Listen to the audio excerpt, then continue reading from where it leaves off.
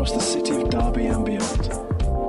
This is a message from one of our Sunday celebrations, and you can find out more about Jubilee by visiting our website at www.jubilee.org.uk. We have got this week to Acts chapter 2.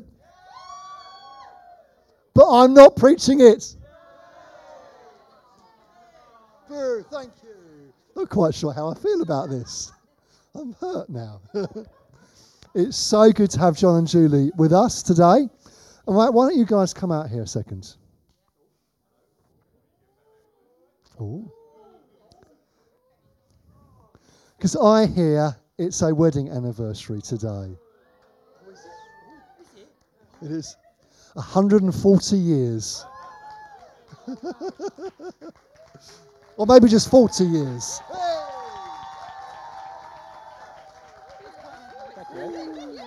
Congratulations. Thank you. It is their Ruby wedding anniversary today.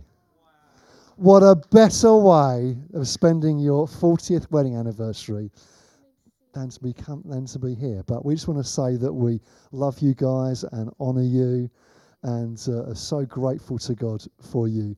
I remember the day that you first came to Derby when we were meeting the YMCA, Q Actions. The old YMCA. If you think the YMCA on London Road is nice now, it is. It didn't used to be. The old one, it was grim, I think. And these guys came up from Sussex and said, we're just here on holiday, just looking round, which was sort of true. But actually, God was doing something in their hearts and brought them to us. And I've said before that things changed dramatically for us when you guys joined us. And it's so exciting to... Well, it's changed everything for you as well. Because we were largely single 20-somethings and suddenly we had some grown-ups. We had some grown-ups join us, yes. It was so exciting. It was so good. But we're just so thrilled for all God's been doing in you guys. And in this new season, as you're helping to pioneer in Burton, is so exciting as well. But I'm so pleased you're here this morning, and happy wedding anniversary.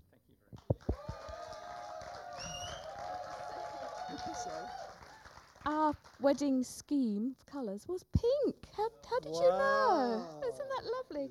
With a touch of red for the rubies. That's lovely. Couldn't be more perfect. I can do flowers.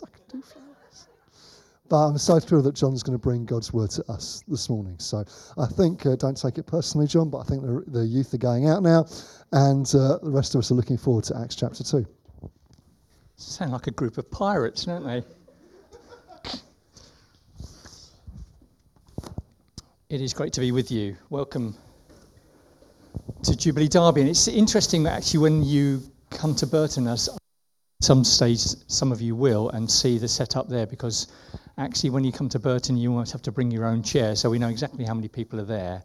And it's very unusual to look out and see people spread right across the auditorium. In Burton, you look pretty much straight ahead and you can catch everybody's eyes. And that's the way that I like it. I like to see people's eyes because I can see who's falling asleep or not. It's wonderful. So it is a privilege today because, as Graham's already said, it's taken 19 years for him to relinquish this passage to anybody else. So he said he wanted to hear a different voice on it. So all I've done, I've taken his preach and I'm going to read it out, if that's okay. So I thought that's a new twist on it. I don't want to cut across what he's saying or doing. Anyway, we'll know by now we're in the series on Acts 2, 42 to 47. But before we get to the passage, I just want to paint a bit of an overall picture about what was happening in the life of the disciples around that time the story was written. And I want to look at the context and the emotions of those involved. But most importantly, I want to try and understand what God might want to say to us through these events.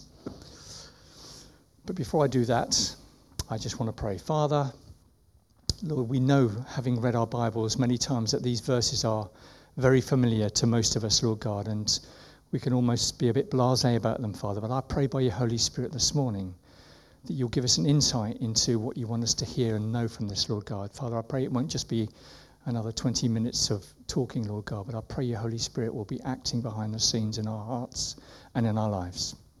Thank you, Lord. Amen. Okay, so it's not my intention to hopefully repeat anything of what Graham has already brought to you over the last 3 weeks or so. But I very quickly want to look at some of the major events that preceded this passage, which will hopefully give us some insights into what the disciples might have been thinking. So we know that Jesus had been crucified, he'd already died, and he was buried. And then in Luke 24, verse 5, we get the empty tomb, which was what Richard was bringing earlier, really. And the angels are asking, why do you look for the living amongst the dead? He is not here. He has risen. Amen. And Jesus appears then to Mary and the disciples. And then we get this great commission in Matthew and Mark's of Gospels. Go and make disciples. And that's wonderful assurance of God's covenant love in the end of that passage where it says, and surely I'm with you always to the very end of the age. And I just felt that was for somebody here today, that actually you just need that reconfirmation of God is with you right to the very end of the age. So that's a wonderful, wonderful promise. Then we get to Acts 1, there's the account of Jesus being taken up into heaven. Then the disciples return to Jerusalem, and it says they are constantly in prayer. Not a bad thing to be in. So it's this point I want to stop here and reflect. What must that anticipation have been like? Because commentators would say there's about 9 to 10 days between Christ's ascension and the day of Pentecost, which Graham went over last week. And the disciples had already been promised the Holy Spirit in John 14, verse 16. But when and in what format would the Holy Spirit turn up? And what were their faith levels like at that time, I wonder? Then Graham spoke last week on the day of Pentecost and the suddenly moments of the Holy Spirit, which I love. Suddenly the Holy Spirit breaks in and changes the situation from one to another. And it's wonderful when the Holy Spirit does that. He comes in power, doesn't he? Then in Acts 2:41, Peter addresses the crowds and 3,000 were added in just that one day. Wow, what a glorious time of the church. The creation and the establishment of what we now know as the local church. So that's the lead up to the verses we want to look at this morning. And I want to look at two translations of the Acts 2:42 to 47. And in the NIV, the paragraph heading in my Bible is the fellowship of the believers. Great heading, I love it. So this is the NIV version. They devoted themselves to the apostles' teaching and to fellowship, to the breaking of bread and to prayer. Everyone was filled with awe at the many wonders and signs performed by the apostles. All the believers were together and had everything in common. They sold property and possessions to give to anyone who had need. Every day they continued to meet together in the temple courts. They broke bread in their homes and ate together with glad and sincere hearts, praising God and enjoying the favour of all the people. And the Lord added to their number daily those who are being saved. And then the Message translation, which is a bit more more up to date, a little bit more our language, I guess. It says they committed themselves to the teaching of the apostles, the life together, the common meal, and the prayers. Everyone around was in awe, all those wonders and the signs done through the apostles. All the believers lived in wonderful harmony, holding everything in common. They sold whatever they owned and pooled their resources so that every person's need was met. They followed a daily discipline of worship in the temple, followed by meals at home. Every meal was a celebration, exuberant and joyful, as they praised God. People in general liked what they saw, and every day their number grew as God added to those who were saved. So two translations, but it's exactly the same thing, it's just the language is slightly different. So if I was to summarize the two things together, they, the fellowship of believers, were devoted and committed to the apostles' teaching, to fellowship, to the breaking of bread and to prayer. And the people in general liked what they saw, and the believers had favour with them. It sounds like an amazing template for kingdom growth, does it not? But these were the heady, glorious early days of the newly established church. And this blueprint was just how God had intended it to look both then and, can I suggest, today. It was fresh, exciting, very practical, and through a visible outpouring of love for one another, it won the hearts and minds of non-believers. How? Well, Matthew in chapter 5, verse 16 gives us a bit of an insight here. It says, "Let your light so shine before men that they may see your good works and glorify your Father which is in heaven." So it's all about us, people looking at us and seeing God in us. And as I was preparing this, I saw this like a massive funnel. Imagine the top of the funnel up here somewhere. Everything was working towards bringing salvation to the unbeliever. They taught, they met, they broke bread, and they prayed. And the bottom of the funnel, the little sharp points, are those who would eventually be saved and added to the local church. So pour it in at the top, come out the bottom, those that were saved and added. And Dr. Martin Lloyd-Jones once said that belonging to or membership of the local church is the greatest honour that could ever come a man's way. Belonging is a privilege bought with Jesus' blood on the cross. Wonderful statement. There's something about belonging to your local church. So we're saved and we're added to the local church. But in these verses, there's a very sobering message for us today. We must not overdose on teaching, meeting, breaking bread, and praying. All of these elements are fantastic in themselves, but we've been commissioned to go. The danger is that we can become spiritually obese. We must always go. There must always be intention and movement in all we do to reach the lost. That is what we're called to do. We're not called to be obese Christians. So what made this group of believers so unique? I believe that the outworking of these verses originates from two distinctive features, namely fellowship and devotion. And I want to look at both of these this morning. So I was starting to prepare this. I looked at the word fellowship and the Greek noun koinonia. As I started to sort of look in the background of that, I just felt that fellowship, I just felt God gave me a bit of a revelation of what fellowship was. And this is what I feel. We can only experience true and deep Christian fellowship with one another because God the Father, through Jesus Christ the Son, and by the Spirit, has established in grace a relationship or new covenant with us, his people. It was all about him first. It was never about us. And those of us who are in Christ, as the Apostle Paul often states, are in communion not only with Jesus Christ and the Father in the Spirit, but also with one another.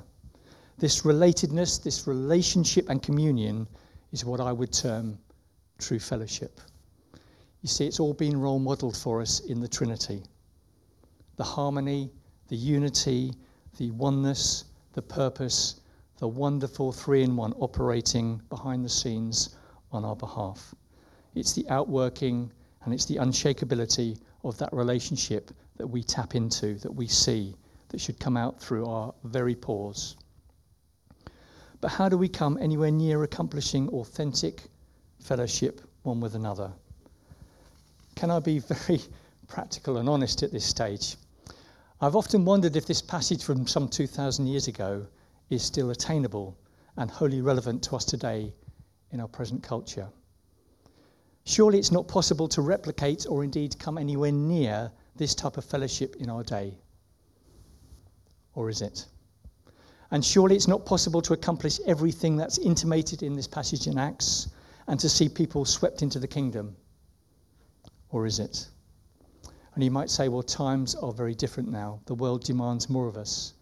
And there just doesn't seem to be the opportunity to sit around eating with friends, attending prayer meetings, or sharing our possessions. Or is there another way to replicate the beauty we see in this emerging local church in Jerusalem? I've often flippantly thought that the only way to fulfill these very familiar verses would be to buy a large house and live in a commune with you lot. Imagine the scene. Sorry? What joy. Imagine the scene for a moment. All of us living there and having everything in common. And one day you ask to borrow my brand new lawnmower. Ring a bell with anybody? Mm-hmm. And you bring it back broken. And I just bless you. Because that's the type of guy I am. So, whilst there may indeed be some great character building benefits of us all sharing a 1-bathroomed, 28-bedroom Jubilee squat, the more attainable outworking of believers being together and having everything in common seems to me is through our small group structure, which we call life groups. They are one of my passions in church life. I love what they stand for and what they do in church. They are a port in the storm and also an expression of the army of God. They are mini church without the donuts. Although actually some of you do have donuts, so well done. Yes, sorry, yeah, absolutely. I've had the privilege recently of attending all but one of those groups, and I want to report back that they are in very safe and caring hands of a wonderful group of leaders here in Jubilee. Question, are you a member of one? Because this is where true fellowship will be built. And in fact, if you're a Christian here today and you don't belong to a local church, can I suggest that you're putting yourself at risk of having a heart that becomes hardened to God? How is that, you say? Because no one has committed themselves to run after you when you go astray. And go astray you will. The love and accountability are missing. Who is covering your back when the enemy prowls around like a roaring lion? Commitment is so vital in church life. And I know I've used this example once before, but I just felt this just brings back to point, really, this guy that I used to work with. When I first left school and I went to work in a bakery, there was a wonderful guy there that just talked about God all day long.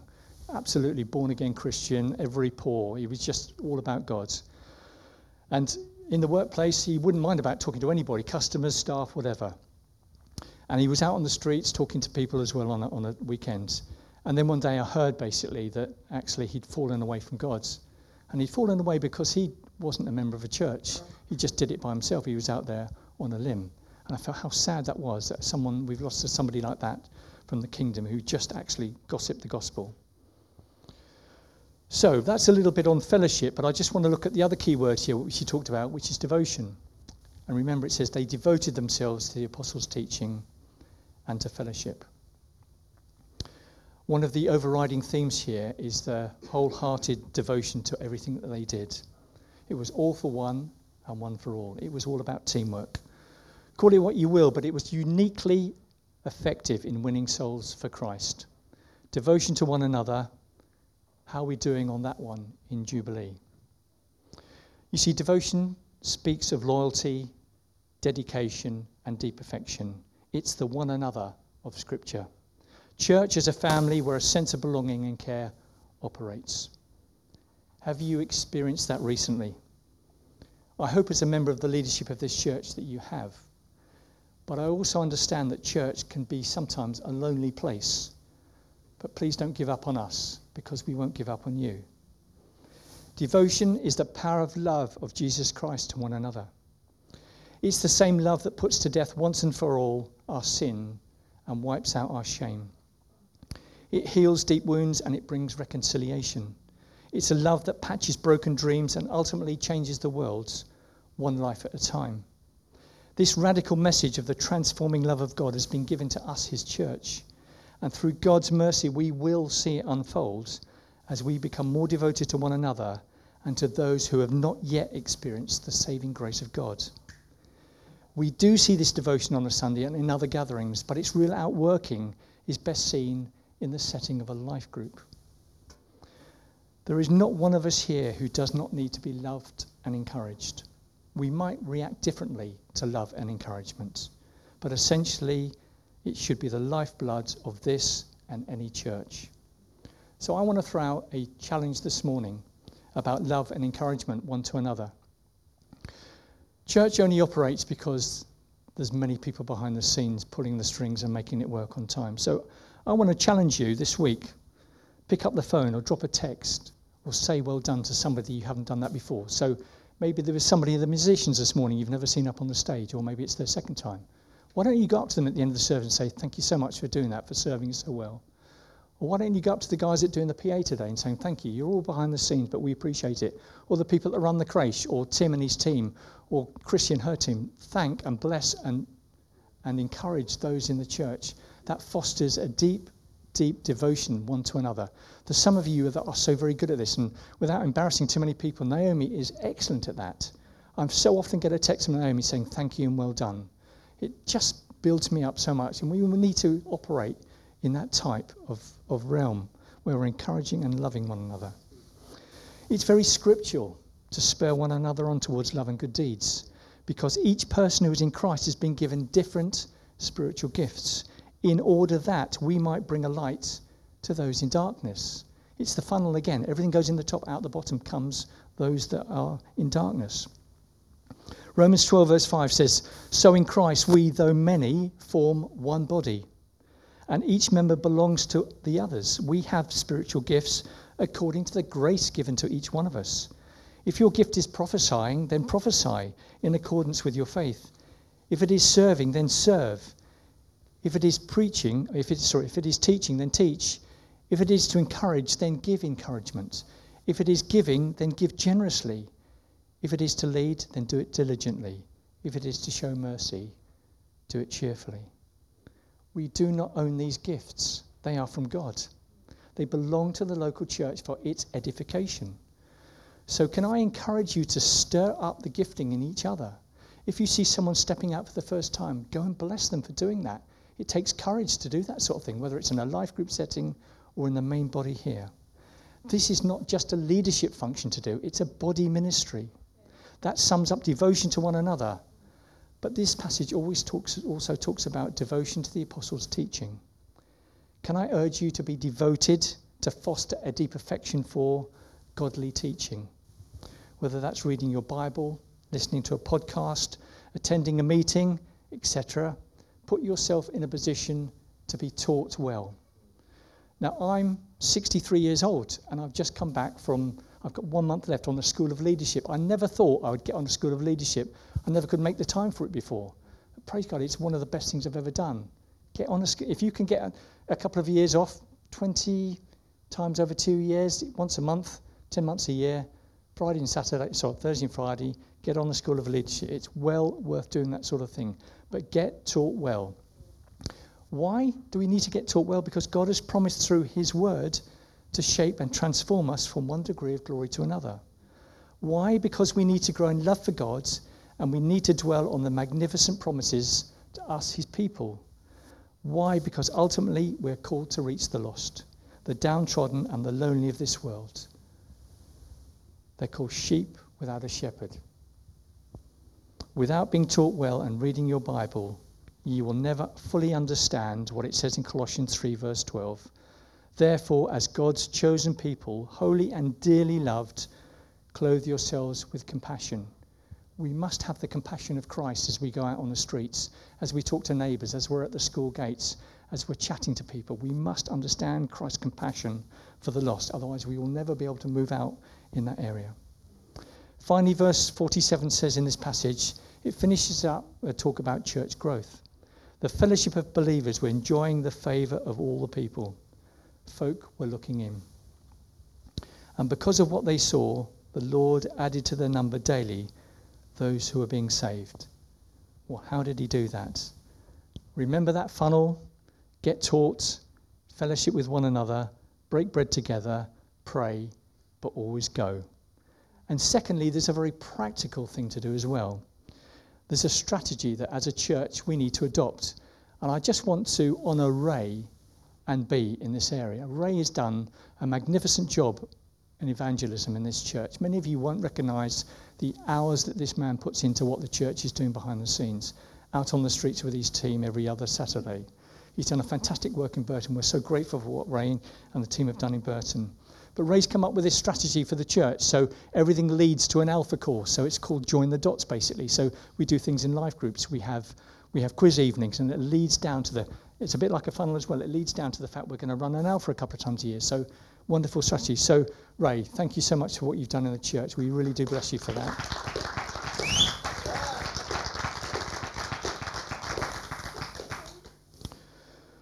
Okay, now finally, remember Jesus' heart on the matter of the lost. He left the 99 sheep and he went after the one who'd strayed, and he brought it back rejoicing. That's real devotion. That's our servant King Jesus. Amen.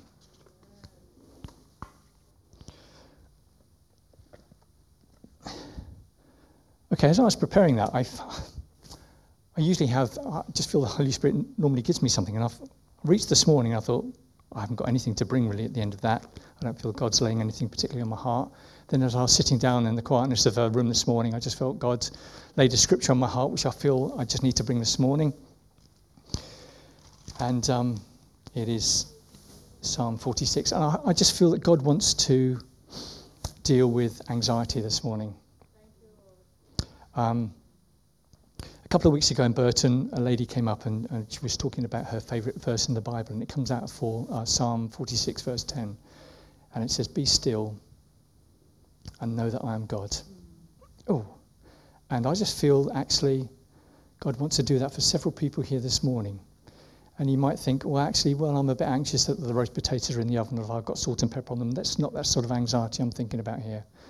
I'm thinking about, actually, when you go home today, you're walking into an anxious situation, or tomorrow in the office or the school you're going back to, actually, there's nothing but anxiety in your heart about going back to work or whatever you're doing after the break. And I just feel that God wants to set you free this morning. It's as simple as that. So I think, Adam, could you possibly just come up and play on the guitar in the background? I don't want to prolong this at all. I just feel that if that's you, if you feel anxious anyway, I'd love you to come down to the front and we're just going to pray with you. And I just want you to be still. And I want you to know that he is God. And I want to read the rest of that psalm over you if you come down the front here. Because there's a point that knowing that you're handing it back over to God and saying, just take that anxiety from me, Father. And then we know that very famous scripture in Philippians 4, don't we? That rejoice in the Lord always. I say it again, rejoice. The Lord is near. And then it says, through prayer and petition, present your request to God and the peace. Don't be anxious about anything, but in everything, by prayer and petition, present your request to God. Then it talks about the peace. So, as Adam just sings or plays in the background, I just feel, if that doesn't apply to you, then praise God. But why don't you just sit there and be still and know that God loves you? But if you want to be still and know that God is for you and you've got anxiety in your heart and you just want that to be set free again. We talked about freedom this morning. Christine brought that word this morning about what she heard at Cherish about freedom. If you're feeling very anxious this morning, very simply, this is family together. This is all about being devoted to one another, about family on a mission, all those things. Can I just encourage you to come down the front? If no one comes down the front, that's great. We'll sing a song and then we'll have some coffee. But I felt God put that in my heart for people here. So who's going to be bold enough to get out of their seat? Thank you, Caroline. Thank you, Sandra. Thank you.